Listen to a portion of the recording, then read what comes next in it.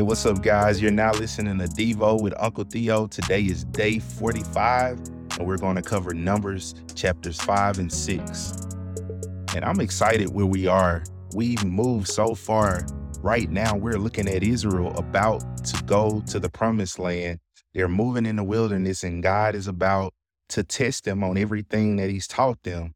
And it just feels so good where we are right now, because we started off seeing the creation of the earth, seeing God create man and woman, seeing Satan attack them, seeing them fall, see God declare war, enmity between him and Satan and between his seed and Satan's seed, and said that you will bruise his heel, but he'll crush your head. And we've seen war all throughout scripture. We've seen that even in God flooding the earth and putting his bow in the cloud. We've seen God develop his men. And I feel like it was a long time ago, but days were simple back in Genesis when we could talk about people and how God was developing people. Now we're learning about the tabernacle and how he's going to dwell with the nation, and him teaching the nation their purpose and their language and how to have his presence. And things are speeding up. And if we're not caught up where we should be, we're going to get lost in Numbers and Deuteronomy. And especially when we start to get to 1st and 2nd Samuel, Kings and Chronicles, the nations are going to split. And now we got two nations that we got to keep up with. And so we got to stay locked in step with each other, tracking along together. So if any major development happens, we can talk about it and we can keep that thread going of the storyline of the Bible. Because remember, my goal is not to data dump on you. You can go on YouTube and find data dumps. You can find people who exegete books of the Bible and they can bore you to sleep. I'm not the bore you to sleep guy. I want to take this data. I want to bring the storyline of the Bible to life. And I want you to worship the living God, because this word is living and active. And I want it to grow your faith. And so let's continue to do that. Let's look at the word of God from a 30,000 foot level, and let's grab what we need to grab from Numbers chapter 5 and 6.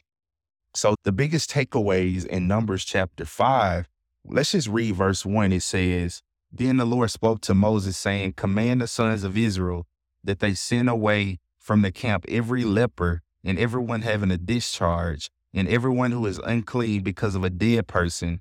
You shall send away both the male and female. You shall send them outside the camp, so that they will not defile their camp where I dwell in their midst." And so think about it. Now we have about 2 to 3 million people. Moses is leading these people. They have organization. They have formation. Yahweh is in the middle.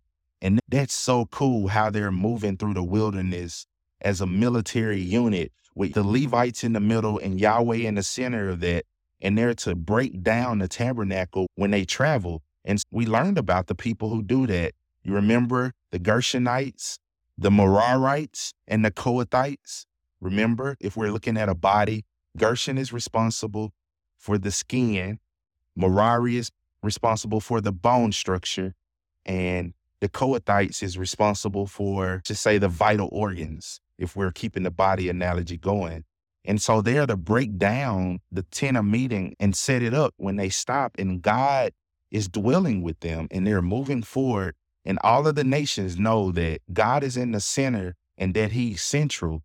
One point I would like to make today that we should take away from this to worship God with is that God is central. Listen, I think it's a mistake to make God first in your life, to make him first place, because you make a categorical error when you do that. When you make him first in your life, you can move on to second, third, and fourth, and fifth, and you can leave God in first place and start working on your fifth place objective, and Yahweh doesn't come with you. I believe the best mindset is to make God center and central to your life. When he's central to your life, you don't move on from him after first place. He comes with you to second. He comes with you to third and fourth and fifth, because he's your motivation, and that is true worship. And now God gets in every nook and cranny of your life. And it reminds me of Colossians 3, when it says, Christ who is our life. That's how we make him our life. we just don't make him first place of our life. We make him central. We make him everything. And we truly worship him in every sector of life. We learn that in Leviticus, the public and the private. And we're seeing here in chapter 5 that people are getting kicked out of the camp for not being holy. And we discussed these in Leviticus, and it's reiterated. Lepers, remember we talked about lepers in Leviticus. Discharges, we talked about that. And they're to be put out when they're defiled. So they're marching in formation in the northeast direction. And you just see people constantly going in and out of this camp as they're marching forward. And you learn something about this camp, that this is a holy people and they're doing something strange that no other foreign nation has seen before. They're circumcising their firstborn on the 8th day. They're moving with order. They have God with them, and he's the most high God because no other God can compete with him. When he goes to war on other guys, they lose.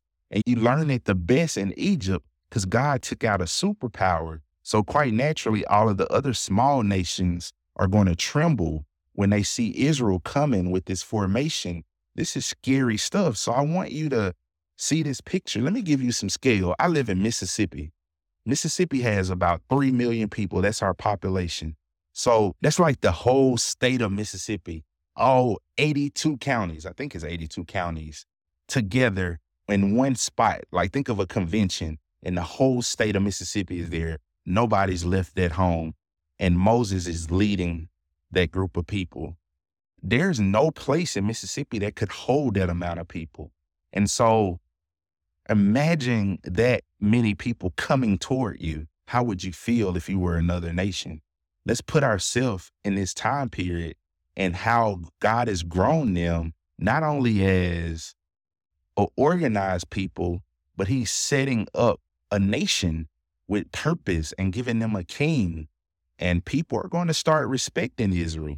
They're going to move up the food chain rather quickly. By the time we finish with Joshua, they're going to be the top dogs, especially when you get to David. David takes it even further. Then Solomon takes it further than that. In fact, when we get to Solomon, this is the best that it gets. They're always trying to get back to that point. Remember, his name is Peace. And so quite naturally, people thought he was the Messiah. And we know that Solomon gives us 1,000 reasons why he's not the Messiah. But let's get back to our text. So the things you want to hear is the organization, the putting out of the camp. And then verses 11 through the rest of chapter 5 is the adultery test. And so Dustin bailed on me again because I have to talk about something strange and weird. And he said he's playing this out. So let's pick on him when he comes back. So there's this adultery test here where if there's a question on whether adultery has been committed, there's this water giving to the alleged party to drink. Look at verse 8. Let's look at verse 18. Let's look at verse 17. And the priest shall take holy water in an earthenware vessel, and he shall take some of the dust that is on the floor of the tabernacle and put it in the water. The priest shall have the woman stand before the Lord and let the hair of the woman's head loose and place a grain offering on a memorial in her hands, which is the grain offering of jealousy. Look at that. You see how now Leviticus 1 through 5, the grain offering is being used in this adultery test, and he calls it a grain offering of jealousy. We didn't learn that in Leviticus, but see what's happening here. It's a language within a language. And now that we have our building blocks, we can see how, okay, they're going to use the grain offering as an offering of jealousy and apply it in this way. And we can continue to stack upon our building blocks to better learn about these offerings. It says in verse 19, the priest shall have her take an oath and shall say to the woman, if no man has lain with you, and if you have not gone astray into uncleanness, being under the authority of your husband, be immune to this water of bitterness that brings a curse. If you, however, have gone astray, being under the authority of your husband, and you have defiled yourself, and a man other than your husband has had intercourse with you, then the priest shall have the woman swear with the oath of the curse, and the priest shall say to the woman, the Lord make you a curse and an oath among your people by the Lord making your thigh waste away and your abdomen swell. And this water that brings a curse shall go into your stomach and make your abdomen swell and your thigh waste away. And the woman shall say, Amen, Amen. And what's happening here, just like the Urim and Thummim, it had supernatural abilities to help the priest make decisions along with the ephod, which was needed. Now the priests get even more help with this special water, this supernatural water. And it's not, I don't want to go magical or psychological like some people have said. It's just supernatural. This is what happens when Yahweh is your king. He's already dwelling with you in a pillar of cloud and fire. He's already raining down manna from heaven. He's already parted the sea. And so this God of the supernatural can bring along miracles to aid you while you do life. So this God is different from any other king, as he has not only the natural at his disposal, he has the supernatural as well. And this is what would happen. If they drank the water and they were guilty, their abdomen and their thigh would waste away and they would know that the woman was guilty. And obviously the point of contact is the abdomen, is because that's where childbirth happens. Look at verse 28. But if the woman has not defiled herself and is clean, she will then be free and conceive children. And so you see the point of origin is right around where the reproductive system is. And so that's, God is hitting the woman right where it hurts, because having a barren womb and not being able to have children is a point of shame in the culture of Israel. So remember defilement and being put out the camp, God showing that he's holy. Remember the adultery test. And we move into chapter 6 and we get the law of the Nazarites. Let's read chapter 6, verse 1. Again, the Lord spoke to Moses saying, speak to the sons of Israel and say to them, when a man or woman makes a special vow, a vow of a Nazarite to dedicate himself to the Lord, these are the things that a Nazarite must do. He shall abstain from wine and strong drink. He shall drink no vinegar, whether made from wine or strong drink, nor shall he drink any grape juice or fresh or dried grapes. All of the days of his separation he shall not eat anything that is produced by the grapevine, from the seed even to the skin. All the days of his vow of separation no razor shall pass over his head. He shall be holy until the days are fulfilled for which he separated himself to the Lord. He shall let the locks of hair on his head grow long. All the days of his separation to the Lord he shall not go near a dead person. And so what's coming to your mind when you hear this Nazarite vow, he should let the locks of his hair grow long? Right, quite naturally, Samson comes to your mind. And that's good because he's our first Nazarite. And in fact, he really shows us what a disobedient Nazarite looks like. God still uses him. And in fact, it's most surprising, he's in the Hall of Faith in Hebrews 11. We'll see Samson in heaven one day. As disobedient as he was, he had faith in God. But our next Nazarite we get is a good Nazarite whose name is Samuel. And we start to see that God establishes a pattern that Nazarites anoint kings. Samuel anoints David. And so God is going to tie into that in the New Testament. We're going to get a new Nazarite come up by the name of John the Baptist, and he's going to anoint Jesus as king. And that's our clue to know that God is back talking again, because he stopped speaking in Malachi. There's a 400-year period of silence. God starts talking again when his king is here. And the first person he brings on the scene is a Nazarite to anoint him.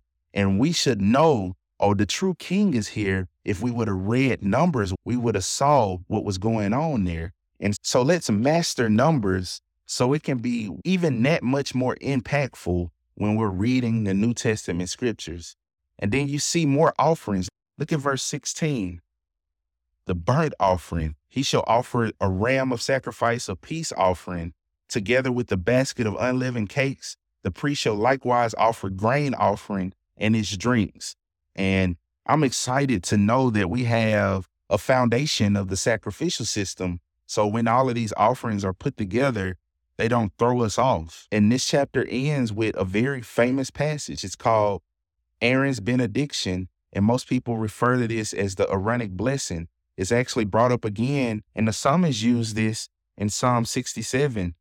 This shows us that the priests were not just to facilitate the sacrificial system. The priests were the theologians of that day. They were the prophets of that day. They not only brought people to God, they brought God to the people. And this is a blessing that God teaches them to use. And in fact, I think this is a good ending point. This is the Aaronic blessing that I pray over you all in your studies to get to know Christ better, to worship him, to take him out of first place and make him central in your life, to make him everything. I pray that the Lord grants you success, and you see that true success is not the American dream, but true success is worship, becoming a worshiper, truly trusting in Christ, seeing that he's enough and that you need him more than what you think you need. So may the Lord bless you and keep you. The Lord make his face shine upon you and be gracious to you. The Lord lift up his countenance to you and give you peace. That's my prayer for you, family. You all have a good rest of the day. Catch you next time